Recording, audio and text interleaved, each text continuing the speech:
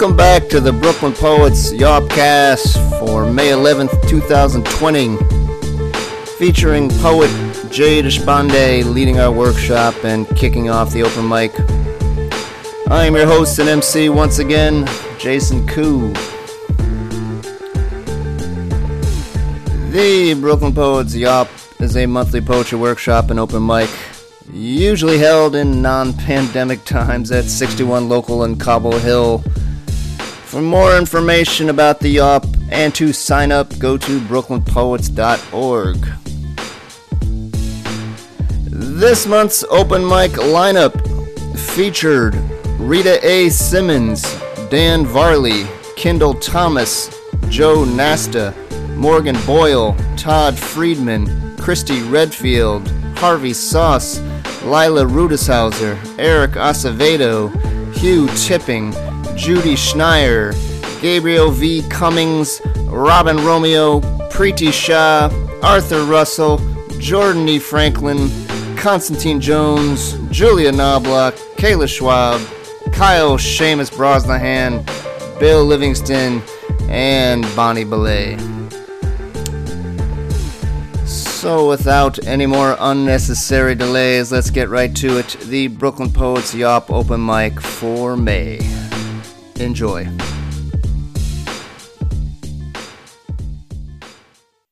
Okay, welcome back, everyone. I would say, how are y'all doing? But, well, I guess there are more panelists.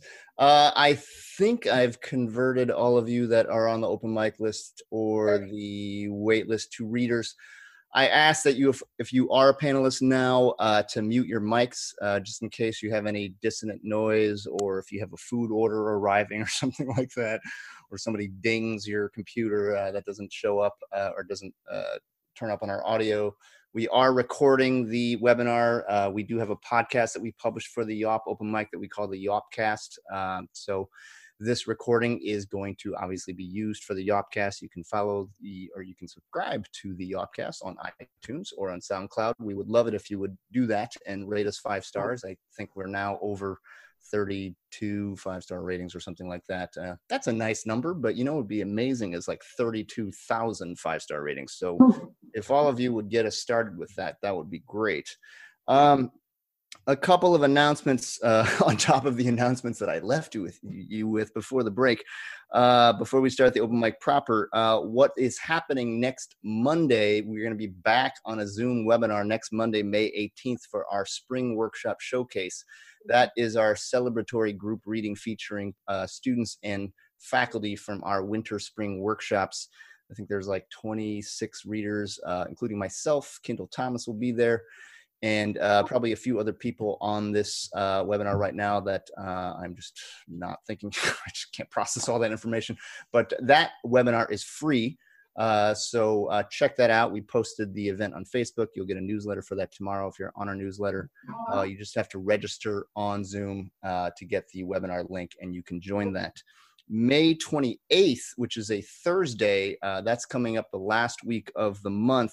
We are partnering with Brooklyn Public Library on our second Brooklyn Poets Reading Series event of the year. We had originally planned to do this at the end of April, but I don't really have to tell you what the fuck happened in April. So we had to postpone that, but we are bringing it back virtually as a free Zoom webinar with Brooklyn Public Library. And the poets are amazing. The lineup is one that I am especially excited about. Jose Olivares, Aria Aber, and Rick Barrett will be reading. So definitely check that out. It starts at 7 p.m. And there will be a Q&A afterward if you have any questions for them. We don't usually do Q&As when we do the reading series live, but we will do the Q&A for the webinar because it makes it a little more interactive. So definitely check out those events. We'll be sending out publicity for that pretty soon, but if you Google it or look at the Brooklyn Public Library website, they already have that event up on their website. I am going to go over some ground rules for the Yawp open mic so that you know what the deal is. As I mentioned, we do record the Yawp open mic as a podcast called the Yawpcast. You don't have to be on the recording if you don't want to be. If you don't want to be, just email me, ku@brooklynpoets.org, or just use the contact form on our website. That goes to me too, and I can take you off the recording. Every month we vote for Poem of the Month, and the 12 winners of Poem of the Month over the course of the year read at our Poem of the Year Smackdown in December, which hopefully will be in person. God help us. I really hope it's in person. If it's not, we'll do it virtually. But the number to vote for Poem of the Month, and I'm going to share it right now in the chat, is 718-374-1953.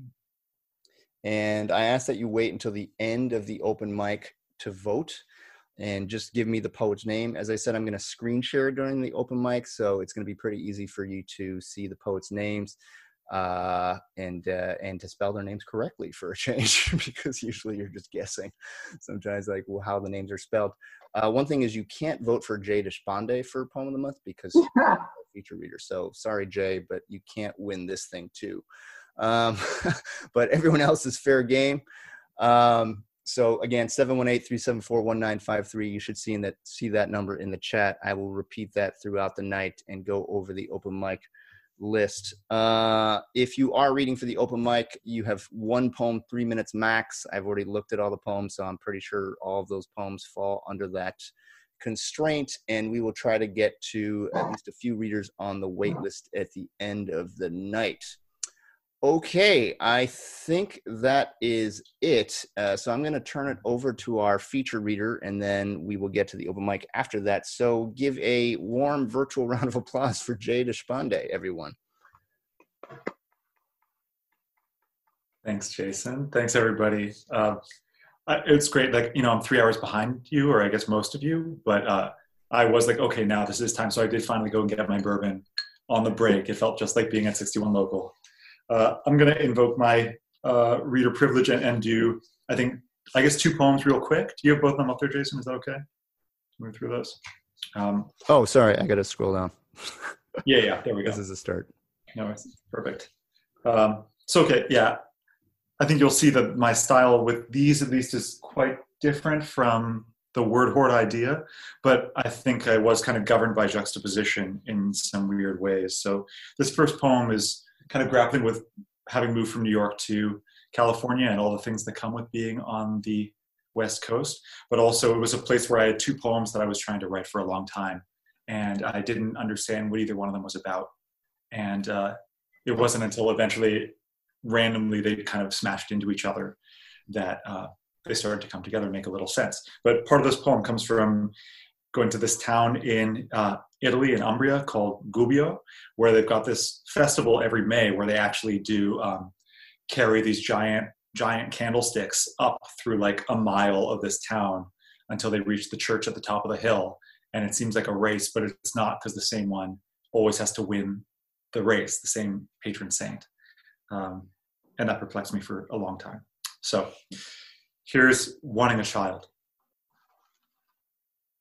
Here in California, we can drive through any landscape, field, flower, forest, all in reach at sunset, affording not to notice the exhaust left in our stead.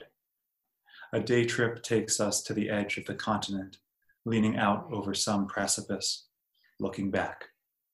We are home by dinner, the house soft color, where our bodies move through dark's thin language and something calls urgently from after. Some days I don't know if it's fair of me, built as I am, a man, unable to carry every inch of an idea into the future. In Gubbio, each spring brings the same pageant. Up hills of the medieval town, up streets obscured by screaming crowds, 3 teams of men in bright blouses tumble upward with their tribute. Up switchbacks, up stone roads smoothed by centuries' tradition. In the middle of May, they come this way to carry the wooden paraphrase of candles on their sweating, rainbowed shoulders. Each 4 meters tall, an emblem of a patron saint. The same one wins each year. All Umbria comes to watch this alias of a race. The exertions are real. The men intent, although they know what little their ardor comes to. They pass the title on through blood. Each time the cheers subside when they touch the basilica, they set the good things down. What honor it must be to carry something so beyond you up into the sky, up toward the face of God. What work your faith must take. What flagrancy. And I'll just round out with a sonnet. This one, Joe was kind of talking about this one. But this one just was published in American Poetry Review this month. And I was thinking about the magnolias back in Brooklyn, back home in Fort Greene. But fortunately, I live by magnolias here too. So the sentiment still holds. Sonnet written walking under the mess some magnolia made. Even with my nose up here at 6 foot something, I know the color brown is sweet. Mm-hmm. This putrescence embarrasses no one. The petals, treacly vessels jangling overhead yesterday have taken a hint and gone down into the real grit of things. Where better than the sidewalk to speak achingly? I could go on. I'd say love makes us amenable to certain minor probable disasters. But what I mean by love is spring, overeager and almost enough to make me wake up and like the insides of my mouth a little more. The petals talking vivid now. They say, finish your work and come back to us. We want to be nearest. We know which of our atoms were once in you, you who are a flower machine, who are a blossom for meaning, the scent of sweeter senders, the slobberiest part of the kiss. Thanks, everyone. Amazing. Thank you. The slobberiest part of the kiss. I don't think I've ever seen the word slobberiest before. Have you seen that before, Jay? Or is that when you use that was the first time you've ever seen it? No, I had not actually seen that before. I got some criticism and workshops for it too. Did you say that to your wife before you proposed? Like, you know what I love about you? The slobberiest part of your kiss. I love being able to see. So one benefit of these virtual yachts is we get to see the poems on the page, and it really is an enriching experience for me. I love both of these poems, especially amenable to certain minor probable disasters. Good stuff, Stegner Fellow. So I want to encourage all of you, I mean, you're already doing it, send in your praise encomiums via the chat. Again, you can, I don't know, use jazz hands or something, virtual claps. For whatever reason, the emojis that are usually part of these things, maybe they get rid of them for the webinar. You have to, if you pay, they kill the emojis. I don't know what the relationship is there, but definitely send in your claps via the chat. I know the poets will love to see them. We are on to our open mic lineup proper. Our first reader off the open mic list is Rita A. Simmons. You might remember her from last month. How are you, Rita? Can you hear me? Yes. How are you? You can't see me though, right? I'm not. Probably not. Because... Is your camera enabled? Oh. I can definitely hear you. Okay, now it's enabled. Okay, yes, I can see you. Great. Okay, hi. Go for it. Okay, I changed one word. I'm sorry. How dare you? Okay. This is called Irises. I cried wide open throat every time I gave her irises. Too hard to pluck. I painted and presented them. She stuck them on the refrigerator till a whole garden grew there, crying in the kitchen. Please make him stop. When I finally fled my home, I promised never again to waste my watercolors on mother's favorite plant. It rained all night for years. My vow broke with the dawn. It's not the fault of irises if eyes don't see, ears won't hear. How much there is to lose if I refuse their deepening bruises, ivory cries, flaming falls, and buds enclosed with rainbows. I paint them when they call. Thank you, Rita. That was amazing. Thank you. I love this first line, especially. I cried wide open throat is an amazing opening. That's a very, I would say, very Hart Cranian line. Do you know Hart Crane, my favorite poet? Yes. Okay, it's good that you do, because if you didn't, I was about to banish you from this webinar. No, I'm just kidding. Thank you very much. That was a great start to the open mic. Our next reader is the one and only Dan Varley. Hopefully we don't have any technical difficulties this time, Dan, but I am prepared in case we do. How are you, Dan? Hey. There you are. Sorry, I was like physically muted there. Sorry, my bad. Yes. Well, you sound good. Thank you. I'm on a different laptop this time. Yes. I learned my lesson. This is promising. Yeah, we learn sometimes.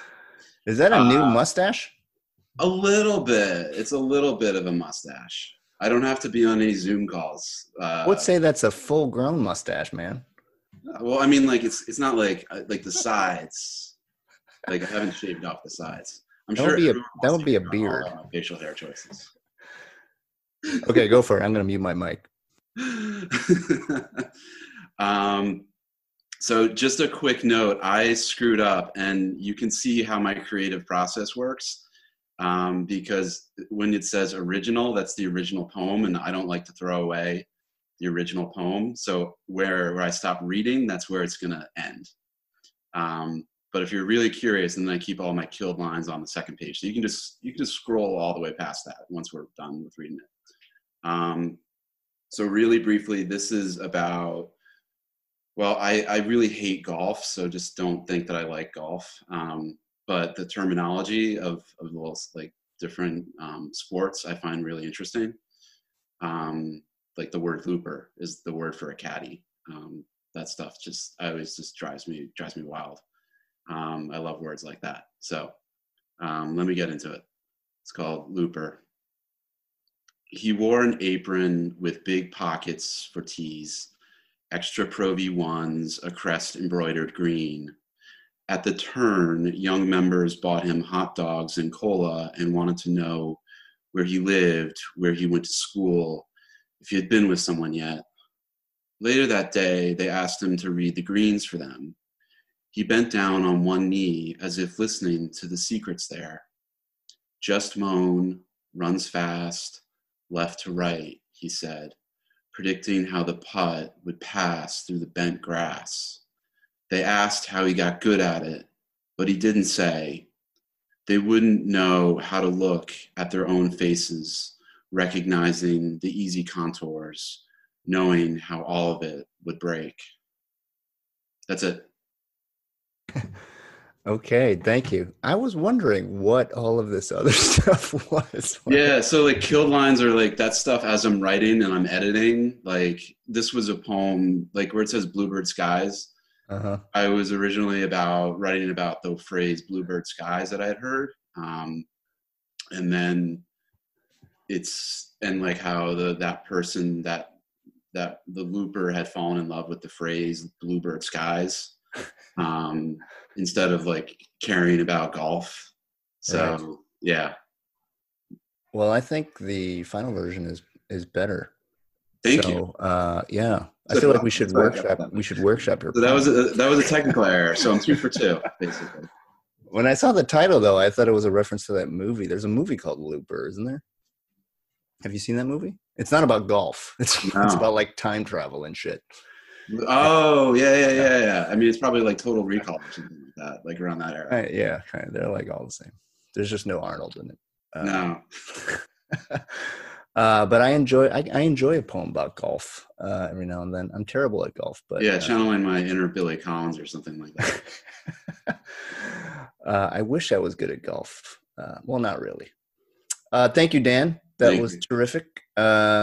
This next poem but I feel like I'm partial to this one because not only is Kendall Thomas a staff member of ours, but she wrote this poem in my Blank Verse workshop. So this is maybe my favorite poem tonight, but don't let that influence you when you vote.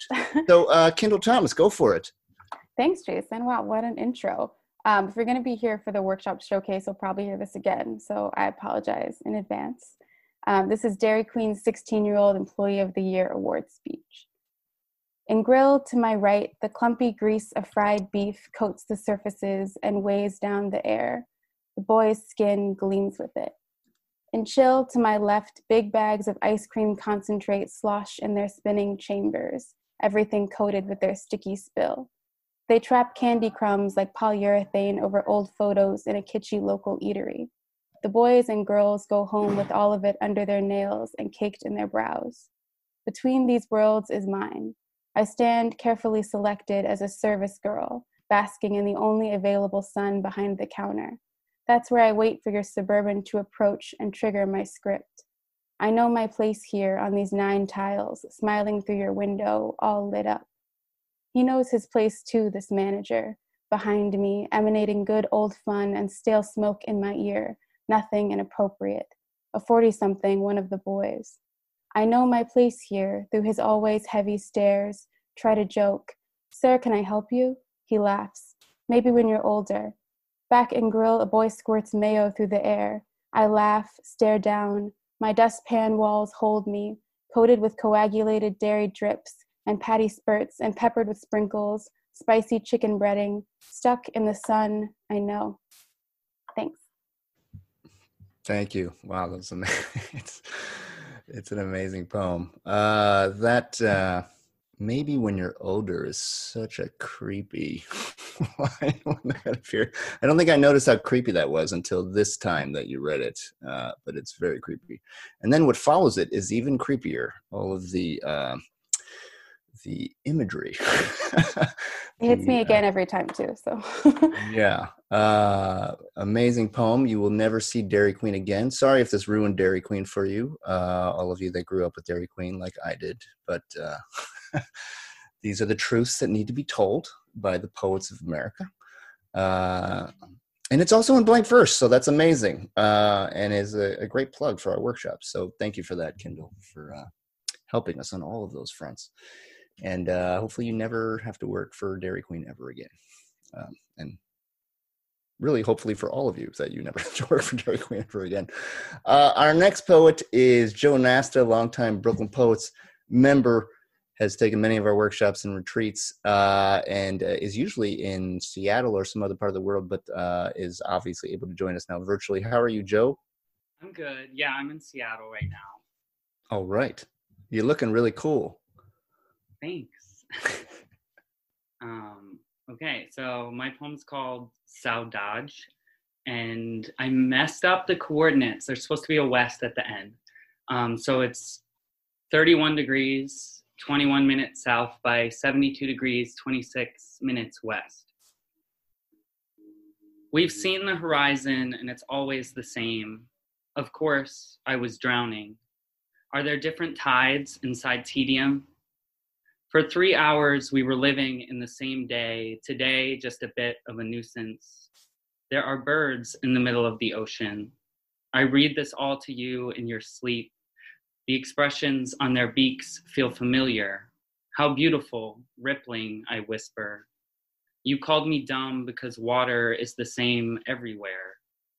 It's more than beauty the way our bodies are connected, the rolling equal in all corners of the world, each of our fingers, wrists, and elbows. We are not only together when we are together. I distract myself immediately. I can explain lust straightforwardly, but I miss the fire. At anchor somewhere off Chile, we took a launch to shore. I did not answer when the trip flew by looking. There has been so much I don't feel due to the earthquakes. Can you forgive me for enjoying no romance, wanting absorption of the hip? Sometimes I look back and feel something. I have finally gotten resolution, little boats strategically placed, firing off the same fireworks I watched from the highest point of our anchorage, battling between two extremes, several at once and not one stopping. I was not filled by any emotion. I just watched the flames. Damn, great ending. I just watched the flames. Very apocalyptic. I love this form, Joe. There's a lot going on here, just typographically. It's pretty cool. I'm just going to scroll back through, everyone. Sorry if that's bothering you. I feel like your hair is pretty great too. Is it green? Yeah, it's kind of dulled out. It was like almost like the Joker a couple weeks ago. I could see that. Yeah. Nice. How are things in Seattle? It's good, it's the same lockdown. Yeah, that's where this all started, didn't it? Or at least in the US, yeah. So yeah, theoretically, although New York has really been the biggest freaking problem. Okay, thank you, Joe. That was great, as usual. Our next poet is Morgan Boyle. You may remember her from her poem last month about hamsters. How are you, Morgan? Are you with us? Hello, can you hear me? Yes. Yes? Okay, great. Okay, so this is a poem I wrote about my old apartment. All right, so it's called Boots Upstairs at Night. I am noise personified. I am noise reheated. I am 4 a.m. Doc Martens on the thin top floor. Eviction looms, and I am only fucking him in the dining room now. And the shameful papers posted to the door, detailing to the empty hall the sound of our indiscretion, as heard by the ears on the head of the man downstairs. Dear people, sometimes I wonder if I make him lonely. We or I sleep here now where the table once was. Some to sleep by the fridge in the next room. It feels indecent sleeping in view of the sink. The dishes stare me down. Who carpeted the kitchen and why? 3.5 years my body has coveted and shed skin in this space. Now for the first time, from the comfort of my mattress, I can contemplate all that blue. Lapping the stove, crisping around the radiator, rolling, molding into the bathroom, surrounding the shower, soaked through on the regular, a gift for the cockroaches alone. I am confusing the cockroaches. I'm only eating at the kitchen table in the bedroom now. I am aware the man's head with his ears on rests on the pillow below me. I eat quieter. From my table I am watching the highway. I am not this noise. How did we sleep in this room? Semis rolling past rattle windows, snatches of music snake from cars, the singing of the woman with the shiny black teeth, circling the block again and again. This building tilts lovingly toward her, a noticeable dip forward, a nod to the street. I chase down pencils dropped in the dining room where I have sleep. They roll across the living room floor, under the table, tucking themselves into the wood border on the far wall of the bedroom, where I used to lay gazing at the shaking, cobwebbed chandelier, listening to the skittering wall squirrels in spring. We'd all wake with the sun. Me in bed and them scritching through the spaces of ceiling. I dreamt I saw a tail once hanging down between the French doors. It is spring. I am still wishing them good morning. There are shameful papers posted up in their hall too. Letters pushed through the holes in the walls. Dear squirrels, do they make the man dial in my throat every time the phone rings? I am my own orgasms at peace with my body, lying in the dining room at night. I am 4 years of stuffed closets, clogged drains, crushed cockroaches, peeling counters, Craigslist couches with stains baked in, the smell of the hallway in the winter when the heat kicks on, specific slants of light across floors that will snag skin if you're not careful. I am a human in an apartment where the sun resides. I'm spending every morning my body draped in light. Wow, thank you, Morgan. That was great. That was also kind of an amazingly disgusting poem,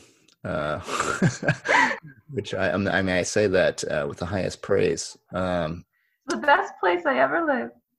Yeah, indeed. Who carpeted the kitchen and why? Why the fuck would you carpet a kitchen? Oh my God. That is one horrifying image. Because you don't like what's underneath it. Yeah, I never knew what was underneath it, but you could tell there were holes in it, whatever it was. Right. That's true. Oh. There are a lot of kitchen tiling can be pretty bad. Thank you, Morgan. That was epic and apocalyptic in all the best ways. Our next reader, one of the poets laureate of Sunset Park. How are you, Todd Friedman? I'm okay. How are you? I'm good. Go for it. Okay. Solace at the cemetery, 3 days amidst the corona pandemic. Day 1. I have come to Greenwood Cemetery seeking solace. I like to get lost here. If you walk in deep enough, the buildings disappear and you can be by yourself for a long time. The robins are back. The warblers are back. The vibrant pink magnolia and cherry trees are back.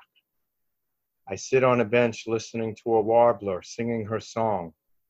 But then the sirens pierce the air, breaking my reverie, and I start heading toward the front gate. It is a raw March morning, but others are here as well. On sunny days, they come streaming in. Parents with strollers. Some bring their children to play at the pond side. The kids throw sticks in the water and chase each other around. I wonder if they know why they are here. And now I come upon the graves of the Prentice brothers, who fought on opposite sides in the Civil War, wounded in the same battle they embraced before it was too late. I turn and see a thin yellow streamer at the water's edge. I know it says caution, but I walk up to it to find out why.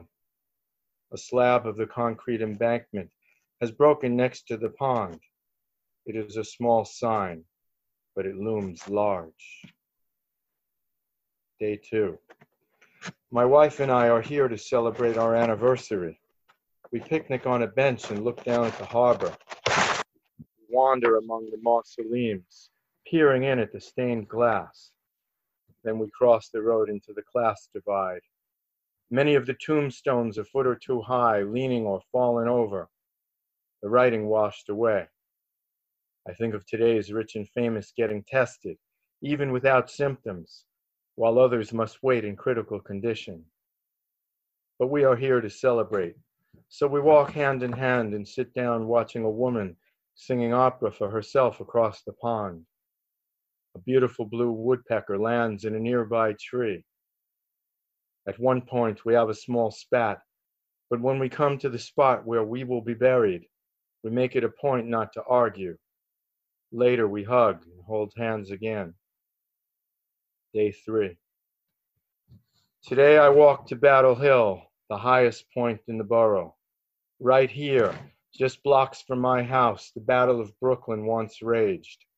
Now a new kind of battle rages as the sirens scream so loud. This is no time for bravado. This is no time for showmanship. Only science and sanity will get us through this. I stand next to Minerva as she salutes the Statue of Liberty. These two have seen so much. I shudder to think what else they will witness. Now I see more of my neighbors walking on these Greenwood paths, as the cemetery has thrown open all of its gates. We nod a quick hello and keep on going. New York has many distinctions, but Corona epicenter is one we never wanted. I walk out the front gate and see that someone has painted in bold letters on a large planter across the street. Love will keep us apart. There's always a joker. We need that too. Wow, thank you, Todd.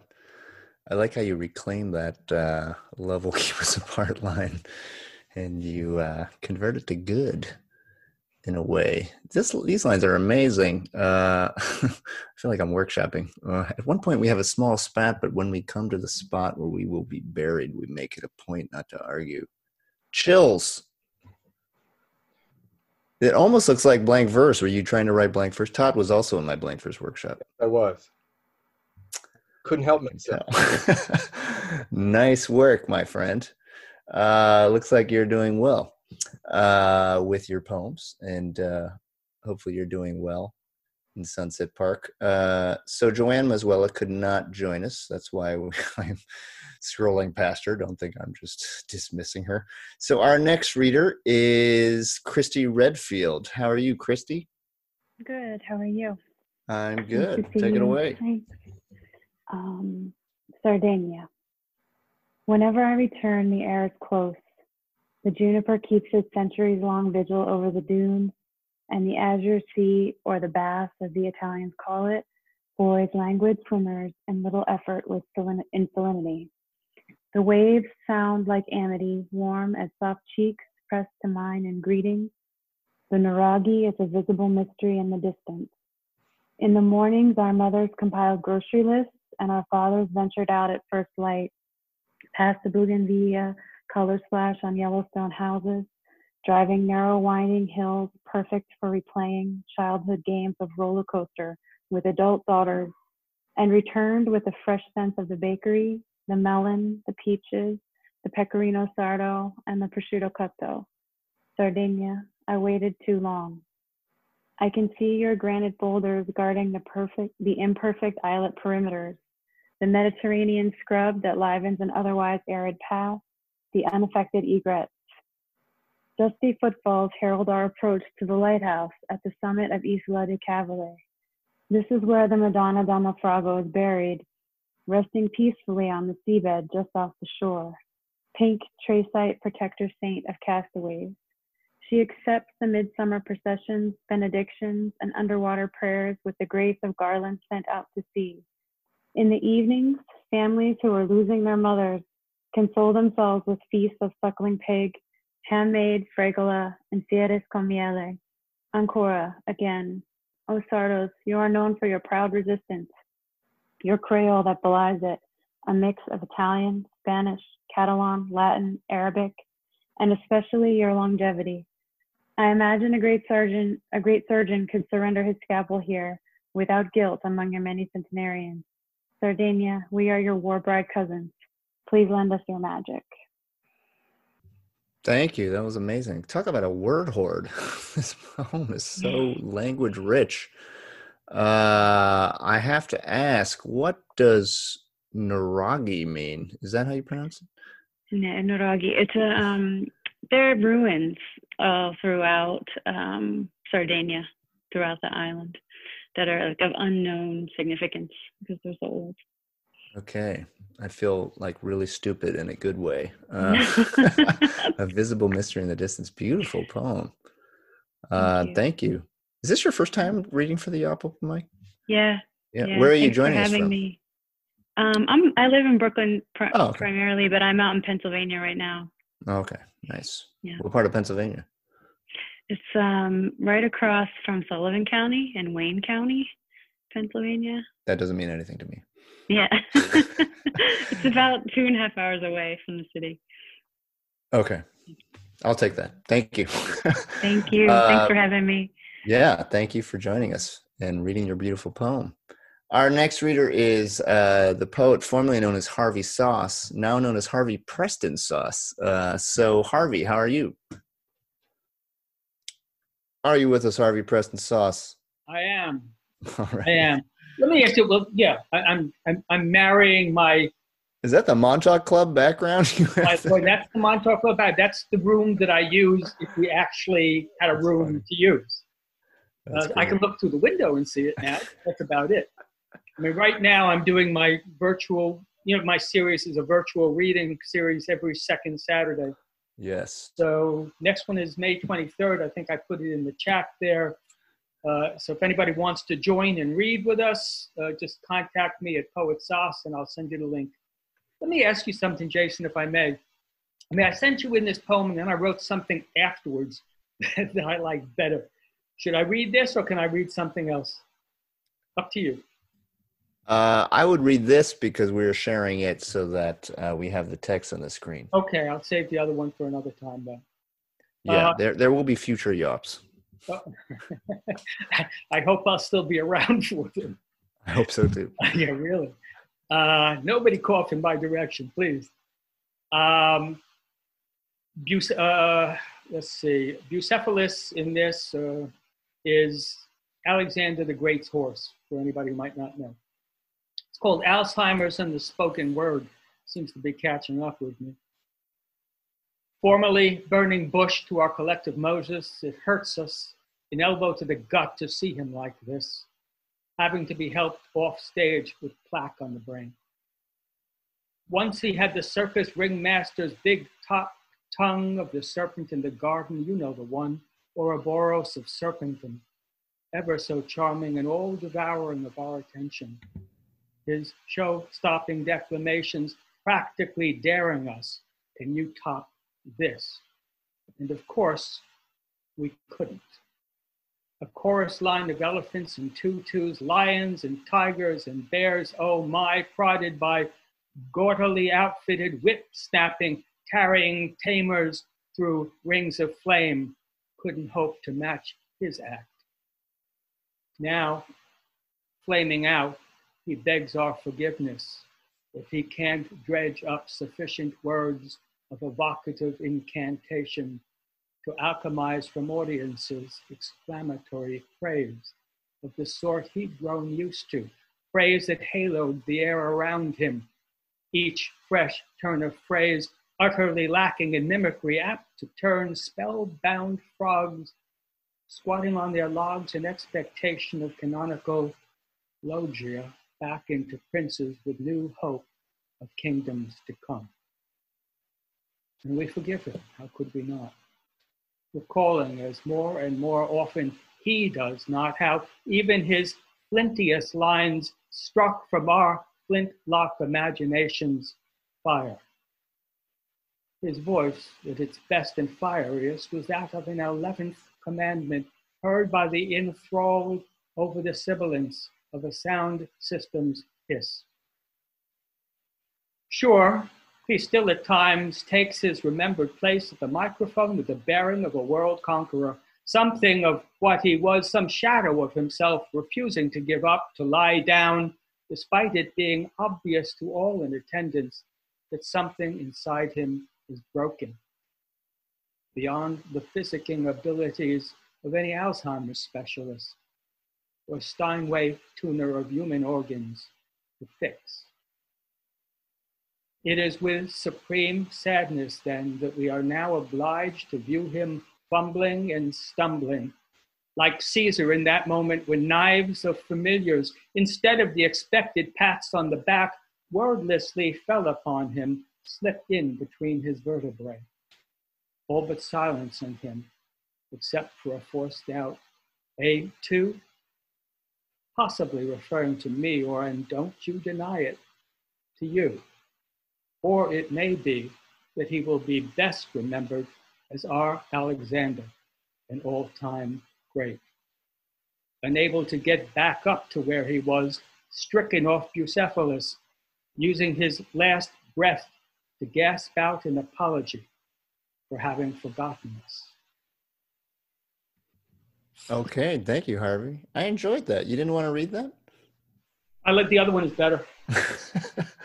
Well, like the Happy Land Fire. I mean, you had Bucephalus, you had Caesar, you had A2. I didn't say it was bad. I said the other one's better. You had this amazing line that Jordan Franklin lost her mind about, Steinway tuner of human organs. That is an amazing line. That's a crazy line. Yeah, good stuff. Well, I look forward to the poem we didn't hear. It's a very crafty move by Harvey Sauce, I have to say. Like he's going to read a good poem, but he's going to make us think about another poem that he thinks is better than the poem that he is reading. Well, yeah, it's more substantial. Yeah, well played, poet. I like that background. Yeah, it really is. The empty chairs behind you. It's very moving. One of these days I may actually be there and you guys can actually come join me there. Yeah. I actually thought you were there. Like that's where you were spending your quarantine. You were just in the Montauk Club by yourself. It's so bad. They have a stock bar and I don't. I thought you were waiting for all the poets to show up. This is my last little bit of white wine. Okay. Thank you, Harvey Sauce. We are on to another poet I'm very partial about. Not only is she a great poet, but is a former Brooklyn Poet student of mine. Give it up for Lila Ruteshauser. How are you, Lila? I am good. Welcome. Thank you. All right. So this poem sort of speaks for itself. I mean, it's what we're all going through. So, world breathless. I toe the path strewn with dry grass, crunching pebbles pebbles beneath my soles. Stale breath and headaches have marked these crumbling calendar days since my feet have conquered something uncarpeted, something not worn with boredom or bogged in glass-stained sun. Ahead, water licks at twigs and sod. I imagine bird calls into being, rip the mask off of my nose. Cool air twines my ribs and soars inside my lungs. I swallow the oversaturated sky, a patchy dust purple leaking behind the gray. I want to drink the air, to sleep in a hole bungalowed with muskrats tucking dirt behind my ears. Minnows dart from bubble to bubble, sipping them up in life and streaming them out when they sink into silt. Air pockets ascending like little gifts from one fish to the next. They burst at the surface until my father leads me home. I fold into the gasoline-soaked car and clamp the mask back onto my cheeks. We got a call that night. Air flowing through plastic tubes in nostrils, twitching, ashen face, hair that thinned in days. He glowed a newlywed on a hospital bed so he'd have some good news to share. Dry words he sounded with his lips. Voice broken. His voice was broken. I'm sick of touchless caresses, the faucets and gloves. I'm done with staticky calls and borrowed sanity. Don't remind me to crack my windows. I want to drink the air. I want to sleep in a hole. Give me peace in this breathless world. Amen. Thank you. That was beautiful. Also, it seems like it's in blank verse for the most part, I have to say. Did you write this in blank verse too? Yeah. Lila's another alum of my blank verse workshop. But it's very moving when you break it here. I mean, literally, when you say voice broken. So I was following that prosodically. I too am sick of touchless caresses. It would be nice if we could hug each other right now. But hopefully you have someone at home you can hug. And if not, you can hug me mentally. That sounds lame. There's no such thing as a mental hug, is there? Except I guess if you're like meditating or something.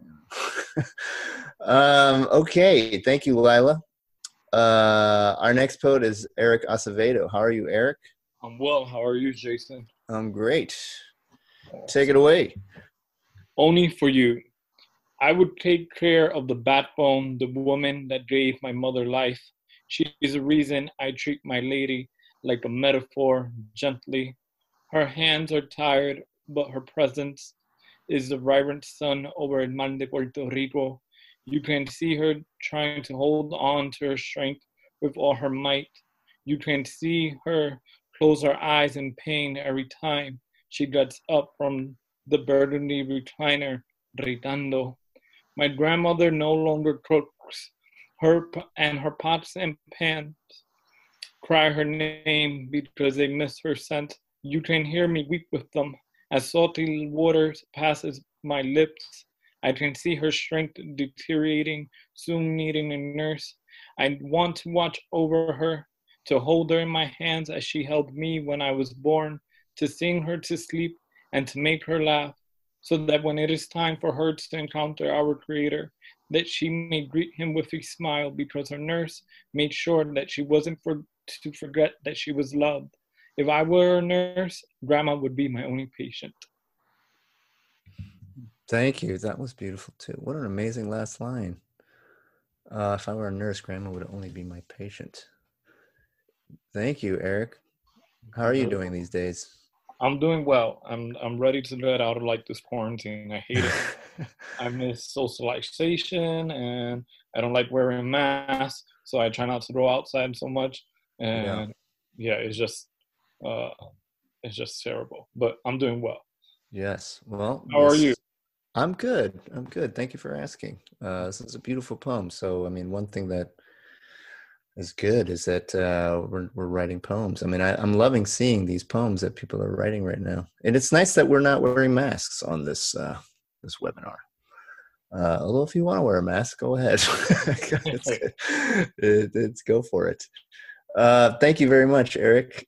Our next poet is the wonderful Hugh Tipping. How are you, Hugh? I'm good, man. How you doing? I'm great. Thank you. Great. Yeah, this poem comes out of Jay's most recent sonnets class. Still working on it, but I really wanted to read it in honor of him teaching tonight. So here we go. Ventilator. I cannot hug you now, tomorrow too, since demons breed with touch. Between the sobs, I dream of you and masks of fearful blue, and cannot spend my love for your health robbed, for thoughts and prayers and hope. That's habit born of need to taste control and game the day. I dream of you. I feel my hope get shorn, chunks on my feet, not heaped 6 feet away. This ambushed you shadowed your fine heart and kidneys, lungs, but your depths hold sound. No policies and laws thrust us apart. I dream of you and feeding friendships bonds, but see your arms limp on the sterile sheet. I pray your flesh can cook away a retreat. Thank you, Hugh. That was amazing. Got another amazing poem. I almost don't even want to say anything to see. How are you doing? I'm all right, man. Did it feel good to read that? Or feel better? Hell yeah. Yeah. Really did. Thank you. And I just had, technically, I have to appreciate the sonnet form. Amazing poem, amazing sonnet. Sobs, robbed, great rhyme there. Good use of meter. I'm sure all my blank verse alums appreciate this. It's good to see Jay. You see, Jay Deshpande is a great teacher. I mean, he's making these poets use them. Yeah, he's amazing. He's really amazing. Yes. But beautiful poem. I'm going to linger over this later. Thank you, Hugh. Yeah, thank you. Okay. I don't know where we are in the lineup. I'm just going to keep going. I feel like I'm going to have to pee at some point. So maybe I'll do it during this longer one by Judy Schneider. She's given us a prose piece. Doesn't mean I don't want to hear your poem, Judy, but I feel like I should probably pee when I have a longer.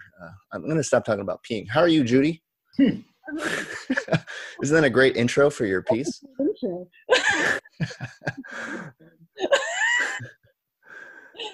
Yeah, it is a prose piece, I admit. An excerpt from a longer thing that I'm writing called Before It Hit. Before coronavirus time, I used to go salsa dancing twice a week. My favorite place to dance was Solas, a bar in the East Village with a room on the side.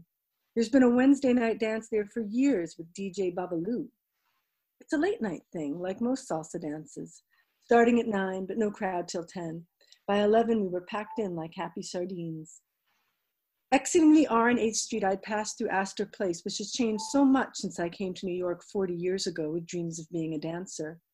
Now big, ugly buildings, including CVS and Kmart, crowd around the Cube. But St. Mark's Place still has its frenetic energy, even if the restaurants are a lot more expensive. And Solas itself has an inviting, dark, divey quality. Sangria is $5. I'd get one, change my shoes, and stuff my coat onto the overstuffed rack, hoping I could dig it out later when the coats would be overflowing onto the floor. I soon made my way to the corner behind DJ's booth. It was the front of the room with a glass window and a door that looked out onto 10th Street. People on the street would stop and look in at the dancers. I liked to see them look at me. They'd whirl by as I turned or stand still, mouths open, when I danced facing them in the break. Then when I turned my back, they'd disappear. The perfect audience. I was drawn to the dancers inhabiting that corner, though of course I'd make a circuit of the room a few times during the night and dance with other people. But that corner had a special character, maybe because of the window or the colored lights that blinked on and off, or because the window in the DJ booth created a narrowed access, a peninsula jutting out of the larger space. The speakers were very loud over there, but like many salsa dancers, I put plugs in my ears. In that corner, I watched as well as danced. So much flow, style, and rhythm filled that pocket, I could taste it along with my sweet drink. I was just good enough to dance with those guys. If they didn't ask me, I had no hesitation asking them. I danced with all of them before. I wouldn't be their best dance of the night, but I would be good enough, following almost everything they threw at me. I didn't have the style, musicality, or beauty of the women in that corner, but I could hold my own. Then, of course, there were several wonderful dancers who did ask me to dance, often more than once. I liked both, the ones who really liked dancing with me and the ones who weren't so sure they did. The challenging ones made me pleasantly nervous. I had to focus on their chests and not look up in their faces in case I read dissatisfaction and lost concentration. But a great dancer makes you better, and adrenaline is something you learn to control. It was my kind of thrill. Other people might windsurf or ski the double blacks. I learned to ride those waves of nervous energy and turn them into flow. So I floated on those lights, those looks, those hands and hips cueing me to spin and stop and shift and drop. Fast and unexpected was okay as long as they were relaxed. And the good dancers are always relaxed. The cues I could not anticipate pulled me into hyper-focus, like the skier going so fast he'd crack his skull if he missed the timing of a turn. It was my high, a perfect storm of men, movement, and concentration that doesn't involve words. Sounds like sex, but I think it's better than sex. You don't have to depend on anybody when you depend on everybody. Solas was the last place I danced before the virus.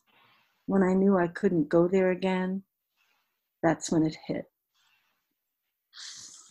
Okay, thank you. That was amazing. Man, you don't have to depend on anybody when you depend on everybody. I was in the bathroom with the first part, but the part that I caught was incredible. And I'm sorry I wasn't here to scroll down, but I have to say, Judy, as someone who dances salsa, or I should say used to dance salsa, I both miss it and don't miss it because you capture all the stuff I don't miss. Feeling like you're just good enough. You have to be content with that because you know there are people better than you that the better dancers would rather dance with. You capture that really well. Yeah, and it is probably better than sex. I have to say, not that sex is bad. Sex is great, but the perfect storm of men, movement, and concentration that doesn't involve words. It really, if you haven't danced salsa in New York City, I recommend you try whenever we are able to dance again, for fuck's sake. Yeah, right. So you're missing it, Judy, I bet. I'm missing it. Yeah. I miss it a lot. You look like you're sitting in a dark cave. This is like a good image of your non-dancing self. My light bulb burst out and I can't change it myself, so I have to wait until we get the coronavirus. Do you need someone to stop by and change the bulb for you? I need someone to build a heavy fixture, and I can't undo it myself. So yeah, it's gonna be. Yeah, be careful with that. Don't break something. Okay, yeah. Well, email me. Let me give me an update on the lamp situation. Okay, our next poet is Gabriel V. Cummings. How are you, Gabriel? Hey, I'm doing good. How you doing? You're in motion. Amazing. Oh yeah. I'm on my phone because I have a 10-year-old laptop that takes forever to boot up, and then my desktop doesn't have video, so nice. I'm kind of. Nice. I could do this from anywhere in the apartment, so it's pretty convenient. It looks cool. It's a POV. You're a POV poet right now. All right, go for it. I'm gonna turn off my mic. Cool. Thanks. Isolated from the idyllic landscapes depicted by the Hudson River School lies an urban farm conveniently placed along Fifth Avenue's commercial route, quietly altering the course of an empire consumed by commercial cultivars of corporate Americana. Crisp wireframes advertise produce produced by Cubanelle co-conspirators, who unilaterally dump distillery waste into digital stream headwaters without regard for the satiation of saplings that have already taken root, displacing their fermented fruit in neatly packed bushels of chaos. The spectacle is moderated by a Ways and Means kangaroo committee, live feed optimized for retina display, responsible for allocating superfluous harvests to farmers and vegans alike, who consume the labor of the season by the barrel, like Saturn devouring the sour ciders of forgotten suns. Watch the perennial growth and impropriety from the sterile safety of double-walled varicose verandas. The masses cordially clap and scream in compact morsels of data code, thumbs and hands that cannot feel tender warm embrace or recognize passion delivered as a subtle smile, and only sees in a figurative sense. Outside observers raise their hands and react with muted applause when served at the Genius Bar. Life inside a cube greenhouse bears resemblance to their fabled upstate suburban cousins, just more vertical than horizontal. Sad little trees stand in place of apple orchards as depicted on the silver screen, and scream in silence as the simulcast debut of Forbidden Fruit is delayed by the void of sound waves crashing against the cliffs of Claude Monet, causing CSA shareholders to riot when torrential live streams cease to release viral content and inundate the Crystal Palace in a haze of aqueous transmissions. Watch condensation mock collective crude intentions at content creation, how it laughs when the data source breaks in a requiem for Silent Spring. Wow, thank you, Gabriel.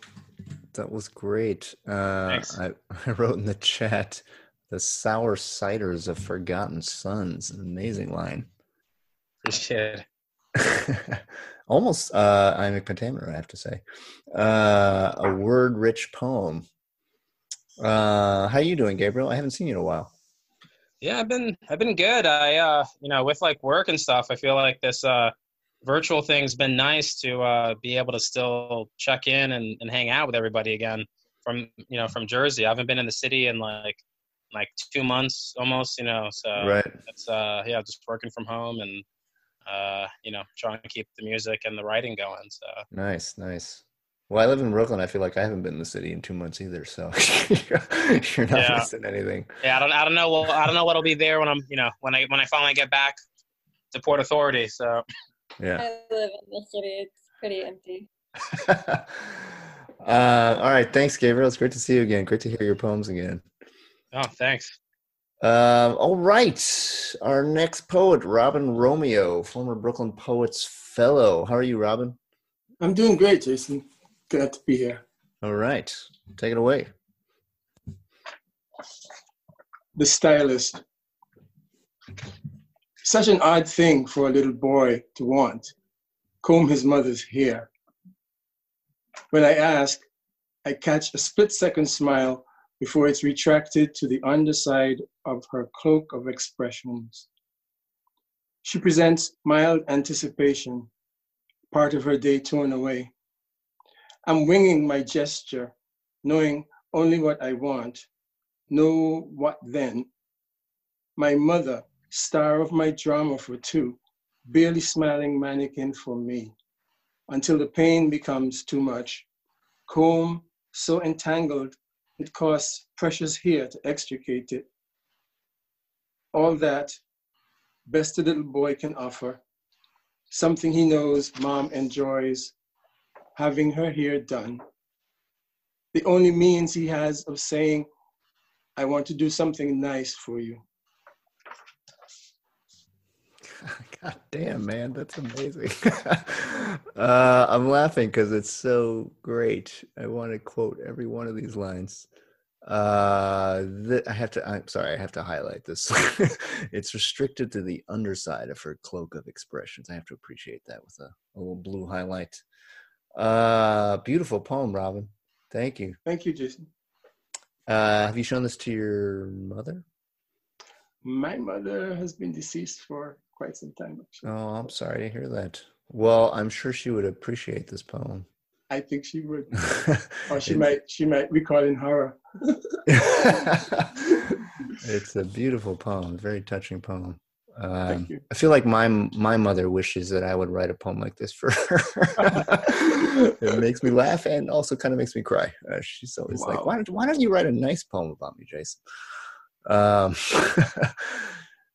It's occurring to me that I feel like one of the ambitions of every poet is to write a great poem about their mother. So one day for me, but Robin, you've definitely done it. Thank you. Thank you for that beautiful poem.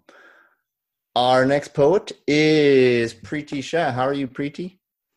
Hi, Jason. How are you doing? I am wonderful. Thank you for asking.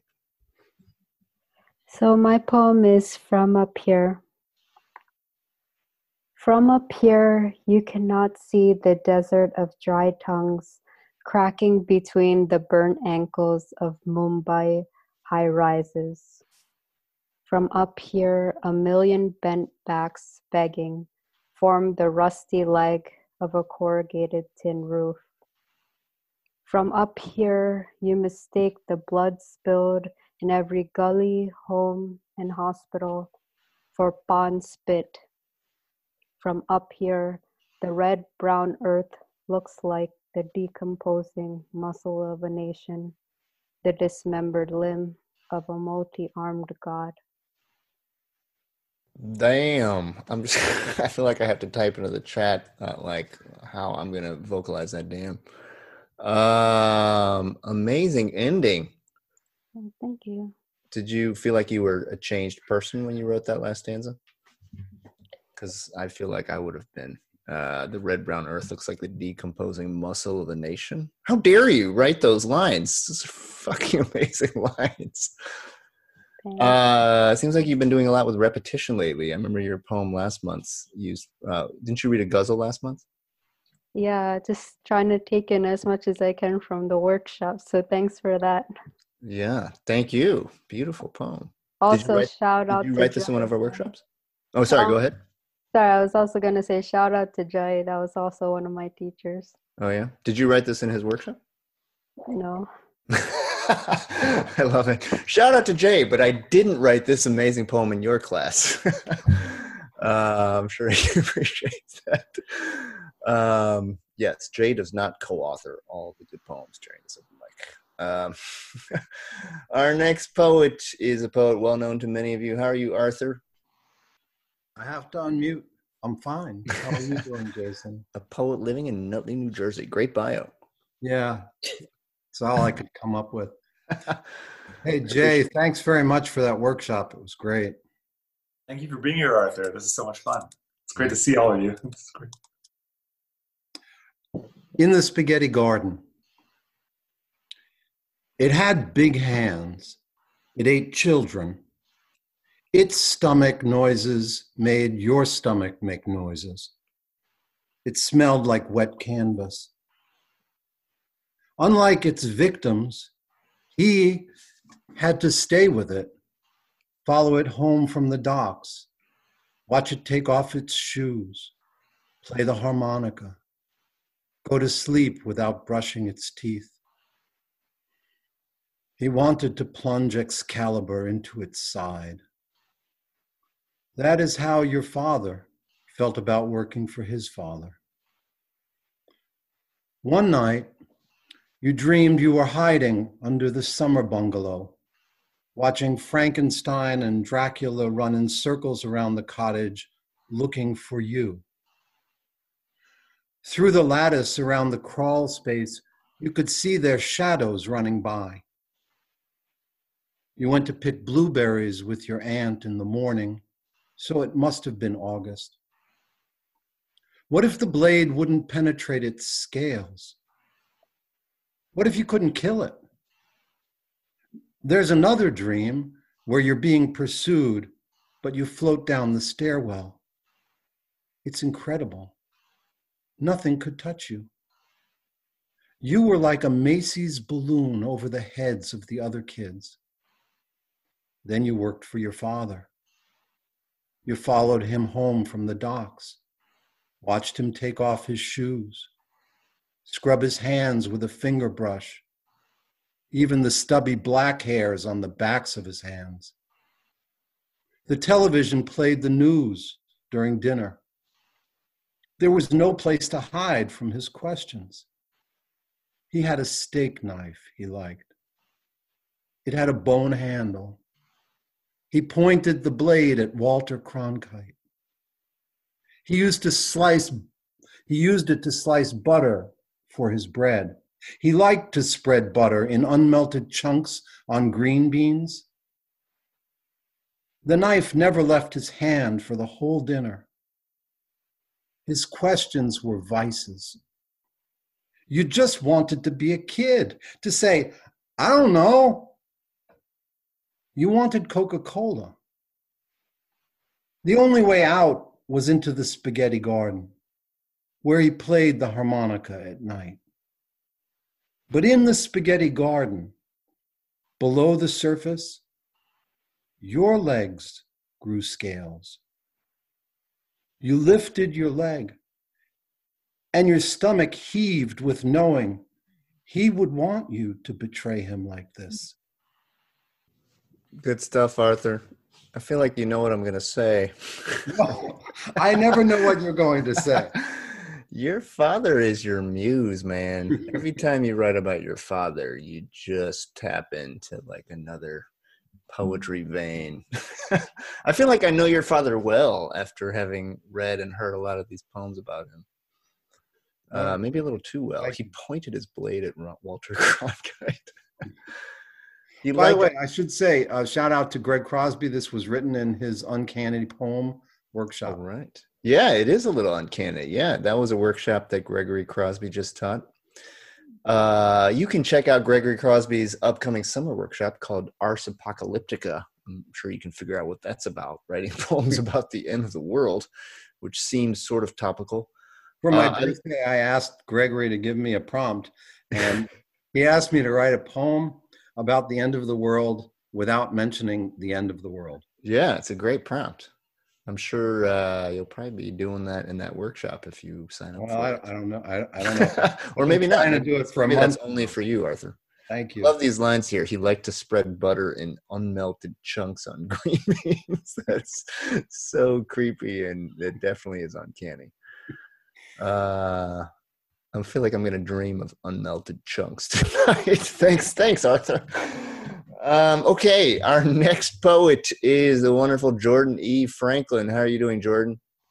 Hi, I'm fine. How are you doing?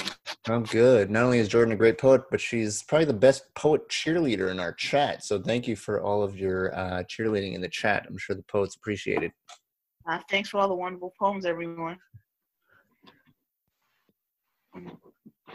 Pops, a music man, princely disciple, radio patriarch with heavy hands and lips to sing Rick James or Jeffrey Osborne. Music surrounds him. Even those times he'd make you tremble like tunes in a piano's mouth. His living room a mess of straight spine and silence, and the only move are your eyes rubber hosing in your head. The orange lights hung a warm motif overhead as Pop weighs belts in the back room, leather jitterbugging in his palms. You could only be threatened in song. 2017 now, and Pop's limbs have atrophied atonal, their morphine metronome, tetraplegic time signature, bedsore beats. Pop's in a hospital courting diabetic bebop, your strange history caught in the hum of a chair's motor, his hands no longer a scale for leather. Even weakened, Pop still got a cruel solo, Don't Dance. Wow, thank you. I think you can see in the chat. What the hell, Jordan? Anna wrote. This is an amazing poem. Some amazing phrases in here. Great alliteration. This is like a good lesson in alliteration. Tetraplegic time signature, morphine metronome. Seriously, what the hell, Jordan? Explain yourself.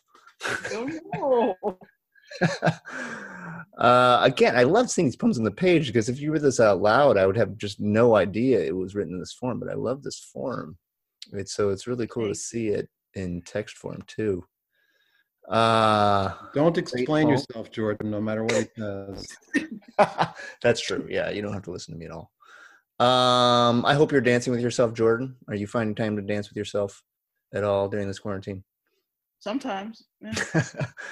Good. I feel like I'm not dancing enough. I'm doing a lot of typing and clicking. Way too much of that. All right.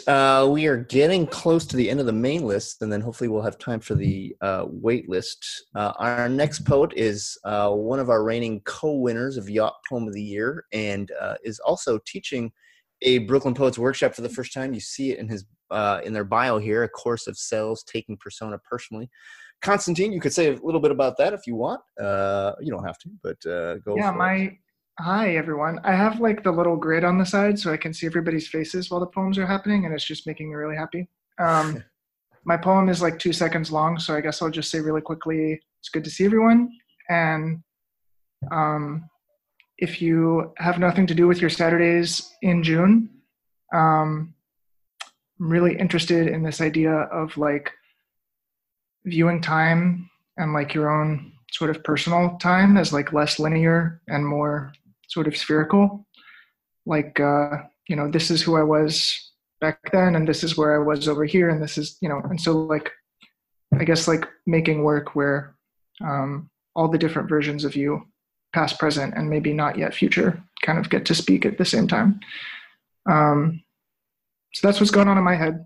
If you wanna join me for that, I would love for you to be there. The only thing you need to know about this poem is that it came out of the same sort of line of thinking that the workshop was structured around. And also Memory of Light Waves is the name of the main theme on piano for Final Fantasy X-2, which if anybody is curious, Mike already knows. Here is the YouTube video in the chat. It's a beautiful track, whether or not you know the game. So, Memory of Light Waves. In the basement, with the white windows and my yaya's old things, the tapestry of Salome, the cuckoo clock, the bust of an ancient hero, starting up the old console again. Light takes a while to make it there. Even as a kid, still it only ever hit the spot I was standing 2 years ago. Thanks, y'all. All right, thank you. That was beautiful. I just feel like I have to share your. I mean, why else do we have a screen share if I can't share your? It's such a beautiful, yeah, it's gorgeous. It's a very Whitmanian workshop, Chorus of Selves. I'm very partial to that title. You can look for it at brooklynpoets.org. It's the first one. On the level 2 page, we got that great image there. And it's got a great subtitle as well. It's not just a good title, but a great subtitle. Taking Persona Personally. I certainly take Persona personally. If I weren't doing a bunch of other stuff, I would probably take this workshop myself. So you have no excuse not to take this. Saturdays, 2 to 5 p.m., June 6th, July 11th, July 4th off. So I'm sure we'll all be virtually barbecuing. And please, please, please apply for the fellowships. If you need them, they're there. So please make use of them. They are. Thank you for plugging that again. You see, you click on that, you get taken to our fellowships page. Again, the application for fellowships due May 24th. Please take advantage of that. Just click this link. You'll get taken to our submittable page. And you're seeing it now. You can do it yourselves, and you will be able to apply. Okay. Thank you, Constantine. Wonderful as usual.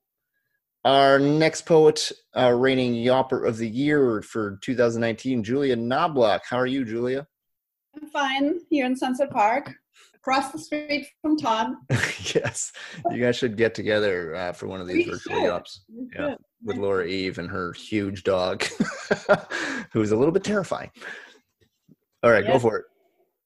All right, it's another California dreaming poem. Poem for a new city. The palm trees are not native, the Uber driver says. To me, they look like they have always been here. Persimmons and pomelos hang heavy over hedges, promising gardens behind green screens. The land where the citrons blossom, maybe it is here. Light and shadow on scrub tiles. Cypresses remind me that balance can be found, even on shaky grounds of tar and oil. Waves embrace me, hills invite me to ascend, almost haphazardly. When I first came here, I came because of death. I could not unsee magnolias beyond black mirrors, skies behind billowing curtains. I dreamed of violet and pink flowers, caressing my cheeks and copper hair, of plantain trees that whisper, touch me, of one day returning for the sake of life. Okay, great. Another great Julia Knobloch poem about New York City. It is about New York City, yes. Correct me if I'm wrong. I'm not so sure it's about New York City. I have to highlight this line. Man, y'all tonight. When I first came here, I came because of death.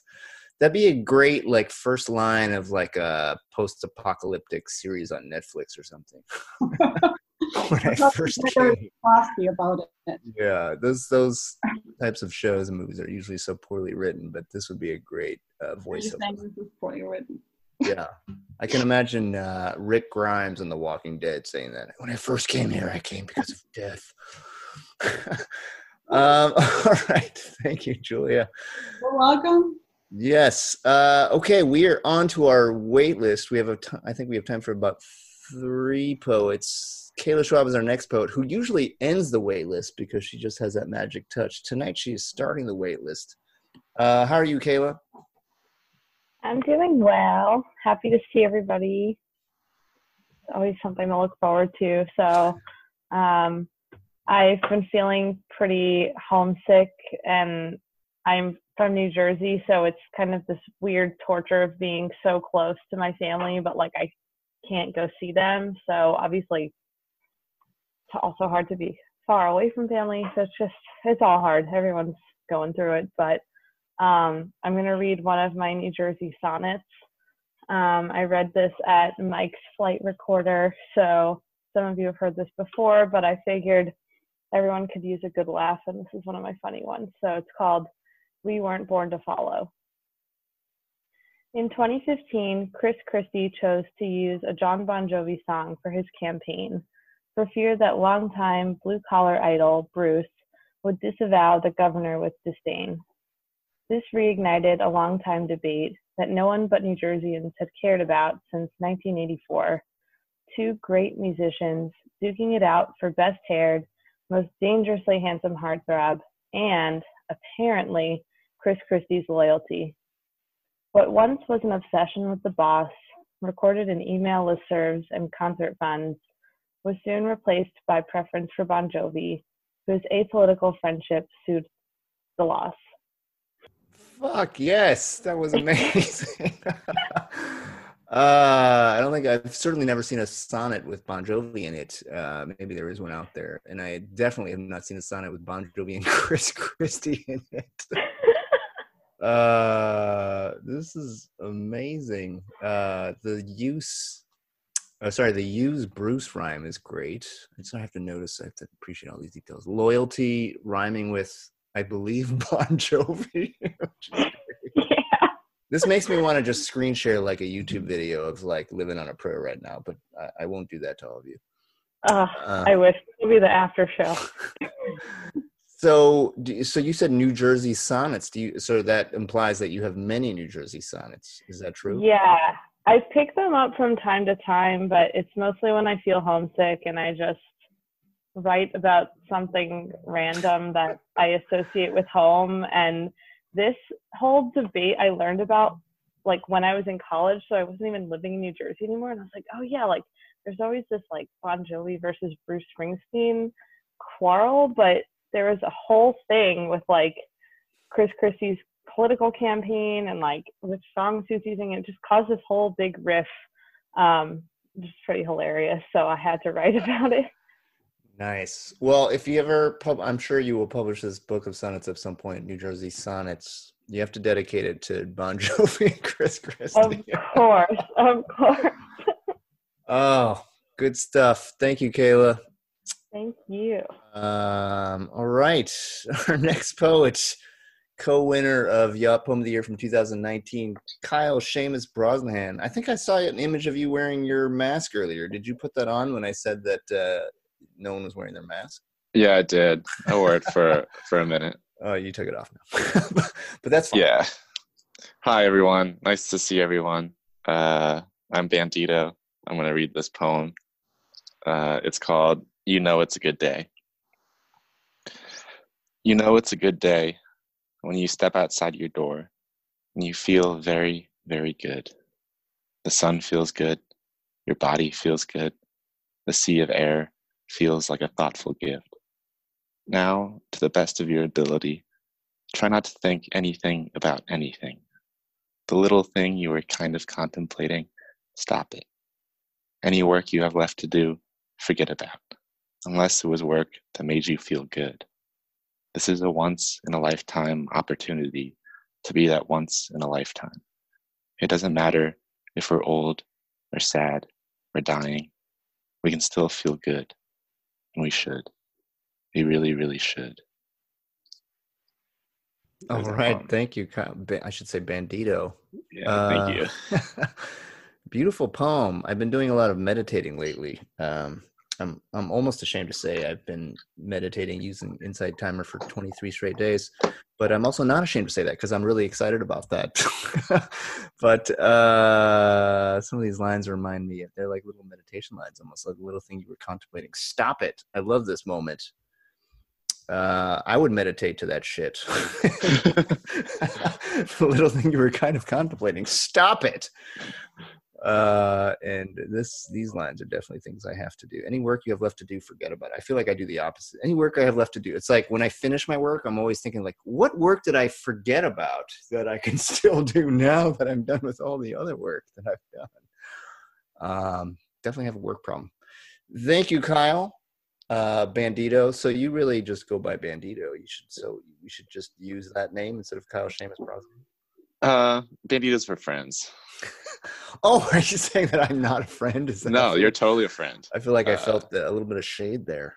No, that was like a semi-official biography. Okay.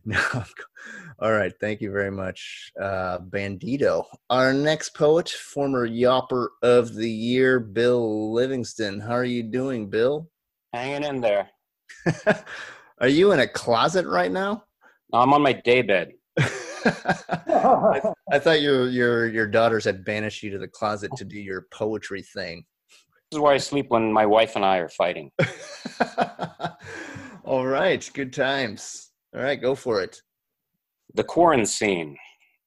As we isolate, smart enough to recall the writings of Henry David Thoreau, as our libraries lay dormant and our hospitals overflow with death, as we run out of excuses why we're late for Zoom meetings and elastic waistbands, as our own Chernobyl fills with humanity baking the perfect sourdough, as our mothers and fathers search for new venues to make love and do battle, as the sparrows fight for a crumb amongst thriving daffodils, as squirrels fluff their luxurious tails before they raid empty bird feeders, as we make new attempts to play Stairway to Heaven on dust-covered guitars, as we lower our voices for neighbors and scream into wine-stained pillows, as we separate the newly minted alcoholic from the future Pilates instructor, as our faces miss our own touch, scratching our noses with retracted pens, as we find out why Trump was elected during the first 5 minutes of Tiger King,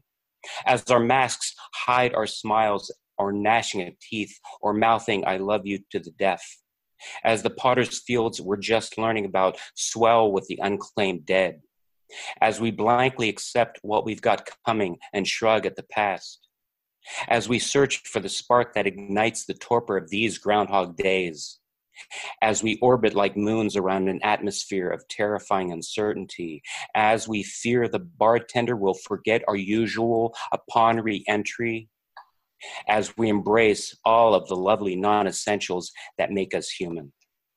Okay, thank you. Another great quarantine poem. All the lovely non-essentials that make us human. What are you drinking tonight, Bill? Are you drinking anything? I'm done with my wine. I need a refill. I also am worried that the bartenders that I like will. Bill, come over to my house. I have for you. I like your kitchen. I'll give you the virtual tour later. Right on. Bill, have you taken advantage of these bars that are offering cocktails to go these days? I'm pretty proficient in my own mixology world. Yeah. Well answered. But that was a trick question. I knew you were going to say that. But we do get the food and support local establishments where we can. Yeah, got to. All right, thanks, Bill. Thank you. Say hi to the family when they let you out of there. Okay, we have time for one more reader off our wait list.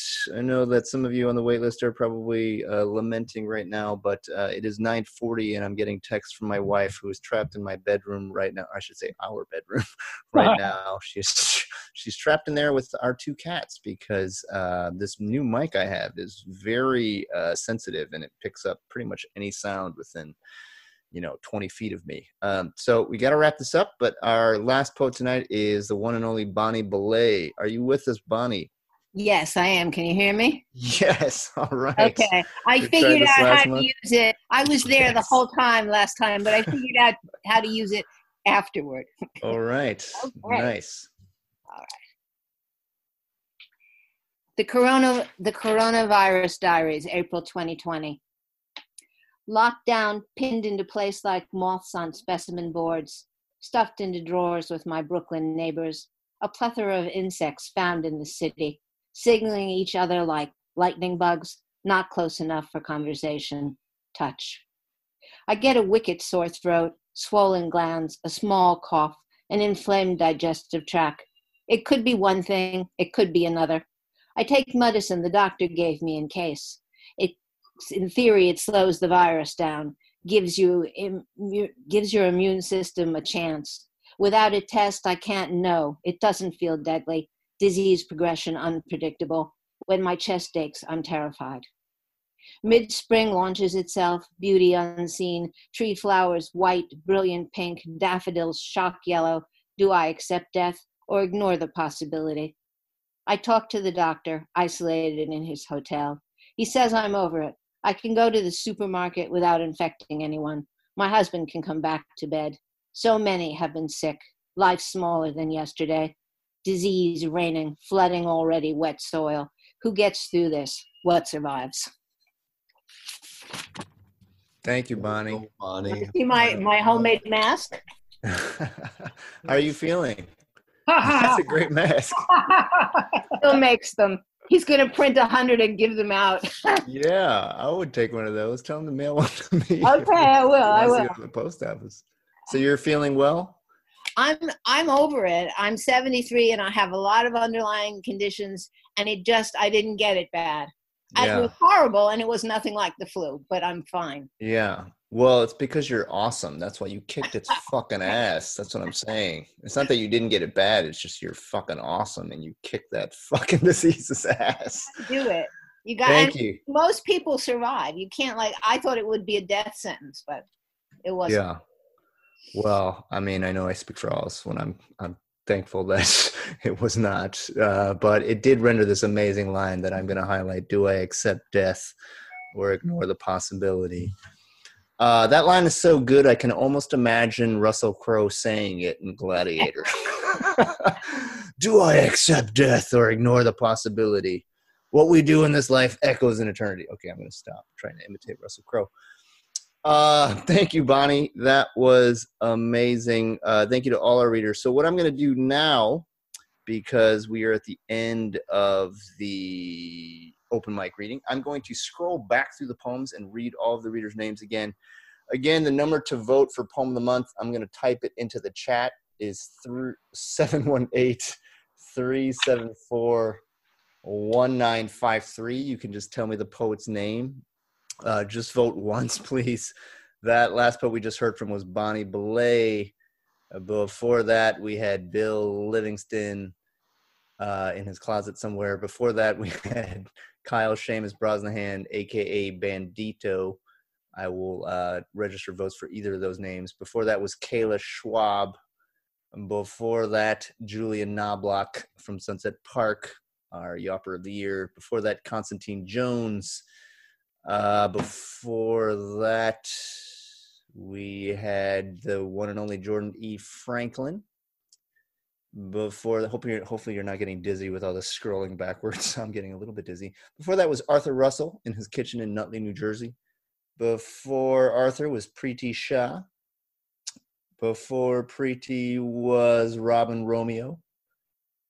This beautiful poem about his mother. Before Robin was Gabriel V. Cummings with the POV cam. Before Gabriel was Judy Schneier with this amazing prose piece about dancing salsa. Before Judy was Hugh Tipping with another beautiful poem about the pandemic called Ventilator, a sonnet. Before Hugh was Eric Acevedo, Only for You. Before Eric, Lila Ruteshauser, my former student, Brooklyn Poets blank verse alum. Before Lila Ruteshauser was the one and only Harvey Preston Sauce, who hosts his open mic at the famous historic Montauk Club, which is his virtual background. Before Harvey Sauce was Christy Redfield with this beautiful poem with this incredible word, Nuragi, which I'm sure I'm not pronouncing as beautifully as she did. Before Christy was not Joanne Mazuelas, and she was not here tonight.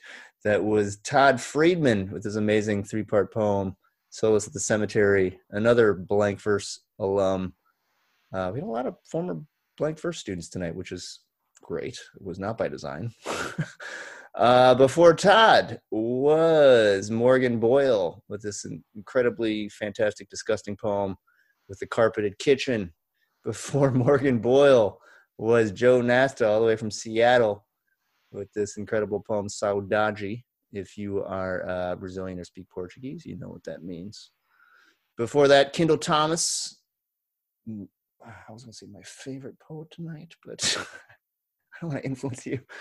Kendall Thomas, another blank verse alum, Brooklyn Poets staff member, great poet. Before Kendall Thomas, Dan Varley with Looper, a poem not about the movie Looper, but about golf. Before Dan Varley was Rita A. Simmons. So that takes us all the way back through our open mic. I think that was 23 or 24 readers. Again, to vote for Poem of the Month, I'm going to type the number one more time, 718-374-1953. A couple announcements before we go. Remember to send me your selfies and screenshots. If you post them on Instagram, hashtag Brooklyn Poets or tag us at Brooklyn Poets. It's pretty easy to find our account, but definitely send me those photos to @brooklynpoets.org. I will type it into the chat. You will get a reminder tomorrow. We would love to share those in the events gallery. If you want to donate more to 61 Locals GoFundMe, you can do so. You can see from their GoFundMe, they are still well short of their goal. So it would be great if you would donate some more to them if you can. I think this is it. You can still see my screen, yes? You see that they have raised $5,800 of a $25,000 goal, and we have donated over 1,000 ourselves. So definitely help them out if you can. One of my biggest fears about coming out of this pandemic is 61 Local closes, and we cannot do the YAWP again in person, which would be terrible for all of us. So, and of course for them as well. So definitely help them out. This GoFundMe is specifically for their staff. They're using it to send money to their staff who is obviously not working at this time. If you want to donate extra money to the New York Times Neediest Cases Fund, I would just Google New York Times Neediest Cases Fund, as I am doing right now, and you will find it. Some of you probably know about this already, but you can donate extra money to that. That doesn't seem great, but there it is right there. You see that donate button. I hope you are all taking precautions and keeping yourselves safe. We will be back. I'm going to share my calendar for our next YAWP on Monday, June 8th. It's always the second Monday of the month. you can see all of this stuff on my calendar. My calendar is significantly lighter than it was the last couple of weeks, which is nice. Remember the Brooklyn Poets Workshop showcased right here, Monday, May 18th. That's next Monday at 7 p.m. Our students and faculty from our winter spring workshops will be reading. Jay Deshpande will be here again. Hopefully you're not sick of him. I am certainly not sick of him. I will be here, of course. Thursday, May 28th, the Brooklyn Poets Reading Series, co-presented by Brooklyn Public Library, featuring Jose Olivares, Aria Aber, and Rick Barrett. That's going to be an amazing reading. And our next YAWP, which you can sign up for right now, again, will be a $5 donation fee. Emily Hunt will be teaching that YAWP workshop. She's teaching a summer workshop for us called Influence in Both Directions. It's the second time she's taught that. It's a really great workshop. I encourage you to check that out at brooklynpoets.org. If you want to read for the open mic, I suggest you sign up now, because the open mic lineup, the advanced list, fills up usually within a night. These days, there's a lot of regulars, and they're very crafty. They know, they have all the moves. They know how quickly they need to sign up. You need to register and pay to be on that open mic list. So don't register and then just like wait to pay like 3 weeks later, because then you're not going to be on the open mic list. Can I just really quick, I just wanted to shout out, I'm sorry, I just really quickly want to shout out Jay for staying this long and listening. Like, this is so dope. I don't know, maybe you just didn't know that you could leave, but like, how cool. It's like, oftentimes like people will teach and they stick around as long as they can, but they kind of dip out, and you just stayed to listen to everybody talk. And I just think that says so much about you. Not only are you talented as hell, but you're an amazing person. You just like really support the community. So I just wanted to shout out Jay for staying and listening to everybody. Like, how cool is that? You rock. Thank you for doing it. It's such great work, and it's so nice to hear all of you doing this. And I have the benefit of being 3 hours behind you, so it's early for me. I just want more poetry after this. But thank you, everyone. About that. It's been really an incredible experience to get to hear you all tonight. Yes, I would just like to say fuck yes to that. Thank you, Joe, for saying that. We do appreciate you staying. I forgot that you were 3 hours behind us. I also have to point out, because I promised to do this earlier, that if you look at Jay Deshpande's screen, he has the Brooklyn Poets Anthology over his right ear. It's on your left. And then a lesser known volume to his left is the Norton Anthology of Theory and Criticism, which was disturbing to me that I recognized from my grad school days. So those of you that have read too much theory in grad school, you probably recognize that volume as well. Go to brooklynpoets.org. Definitely check out our workshops. Again, May 24th, fellowship deadline. May 24th, early registration deadline. I feel like there is something I am forgetting to mention about the YAWP webinar, and I'm on our website now to try to remember, but I'm not sure I'm going to remember. Oh, yes, I now remember what we were going to do. So we've been donating all of these. So when we started the YAWP virtually on April, we're donating. In April, we donated most of that to 61 Local. And then this month, we split it up between 61 Local and the New York Times Neediest Cases Fund. In June, we're going to be splitting up between 61 Local and this nonprofit you see here, One Community, a nonprofit that is focused specifically in the Clinton Hill, Fort Greene neighborhoods of Brooklyn. It is run by Jed Marcus, who is the husband of Jessica Greenbaum, who many of you may know is a fantastic Brooklyn poet and a Brooklyn Poets teacher. They're doing amazing work right now. They are delivering groceries, supplies, protective gear to many low-income residents in the Fort Greene, Clinton Hill area, most of them people of color. Another thing they are doing with Brooklyn Poets' help is they are distributing poems to a lot of these people with their groceries. So we are collecting donations from them, or for them, for the June 8th YAWP. So your $5 is going to go far in June if you choose to sign up for that.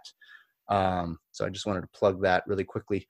Other than that, again, thank you to Jay Deshpande. I love you for teaching an amazing workshop and being with us this whole time. Thank you to my staff. I love you as well. We could not do this without you.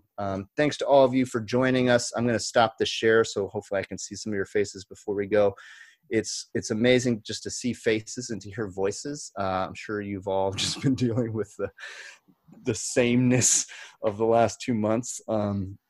I think I spent today like clicking and typing for 7 or 8 hours straight, and I am not exaggerating.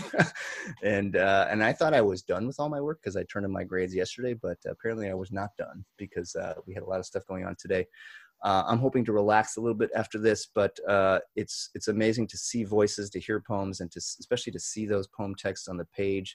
As I said earlier, it's clear that you're writing amazing poems right now. So one of the things that gives me hope is that the poets of America are writing amazing poems about this experience. You are telling the truth. There's no, like one world bullshit. I don't know if you know what I'm talking about, but I think you know. There's no celebrity bullshit in these poems that I'm hearing tonight. So keep telling the truth. Hopefully we will be together again in person at some point. It's probably not going to be in June, but who knows? Maybe it will be in July. If not, we will do this again virtually. Send in your votes for Poem of the Month, 718-374-1953. Again, send me your photos, selfies, and screenshots if you have those. coup@brooklynpoets.org. And hopefully we will see you on June 8th. Good night.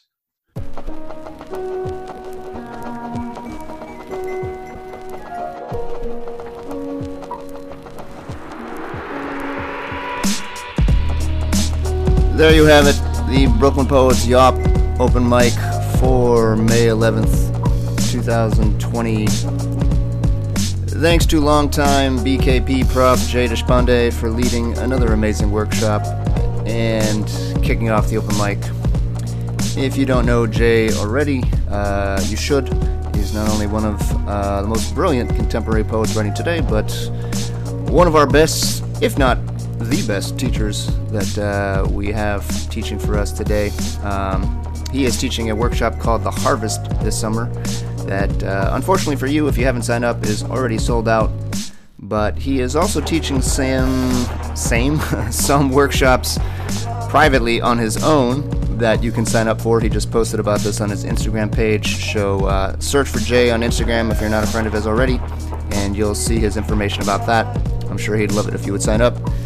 Congrats to Brooklyn Poets fellow Robin Romeo for winning our May Yawp Poem of the Month for his extraordinary poem for his mother called The Stylist. Robin has earned free admission to a future Yawp and a Brooklyn Poets tote bag, all-important tote bag, and a spot in our 2020 Poem of the Year Smackdown, which will happen in December, hopefully in person. We can only attach that adverb, hopefully, to pretty much everything these days. Our next Yawp comes your way on June 8th, and it will again be hosted virtually on Zoom, unless there is a dramatic turnaround in the next week or so, which is pretty much impossible. Our June 8th Yawp will be led by Emily Hunt. Some of you may know her from taking a workshop with her before through Brooklyn Poets. She is teaching a workshop for us this summer called Influence in Both Directions, and her workshop on June 8th for the Yawp will give you a little glimpse of what you're going to be doing in that class, should you choose to register. If you would like to register for that Yawp, go to brooklynpoets.org, look under events in the menu, click on Yawp, and you will see the sign-up page there. You do need to sign up in order to register on Zoom for the event. We're asking for a $5 donation. We are taking these donations to continue to help out our longtime venue partner 61 Local, which is of course shuttered right now during the pandemic. They are raising money for their staff through a GoFundMe campaign. If you want to donate to that, just independently, Google 61 Local and GoFundMe and you should find it. They're still well short of their goal, so please donate to them if you can.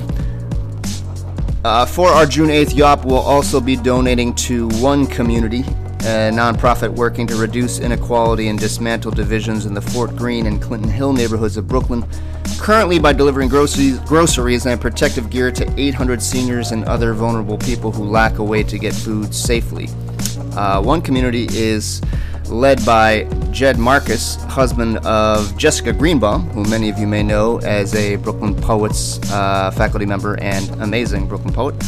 So we're happy to help them out in June, and we will tell you other ways that you can help them out during that event should you join us virtually.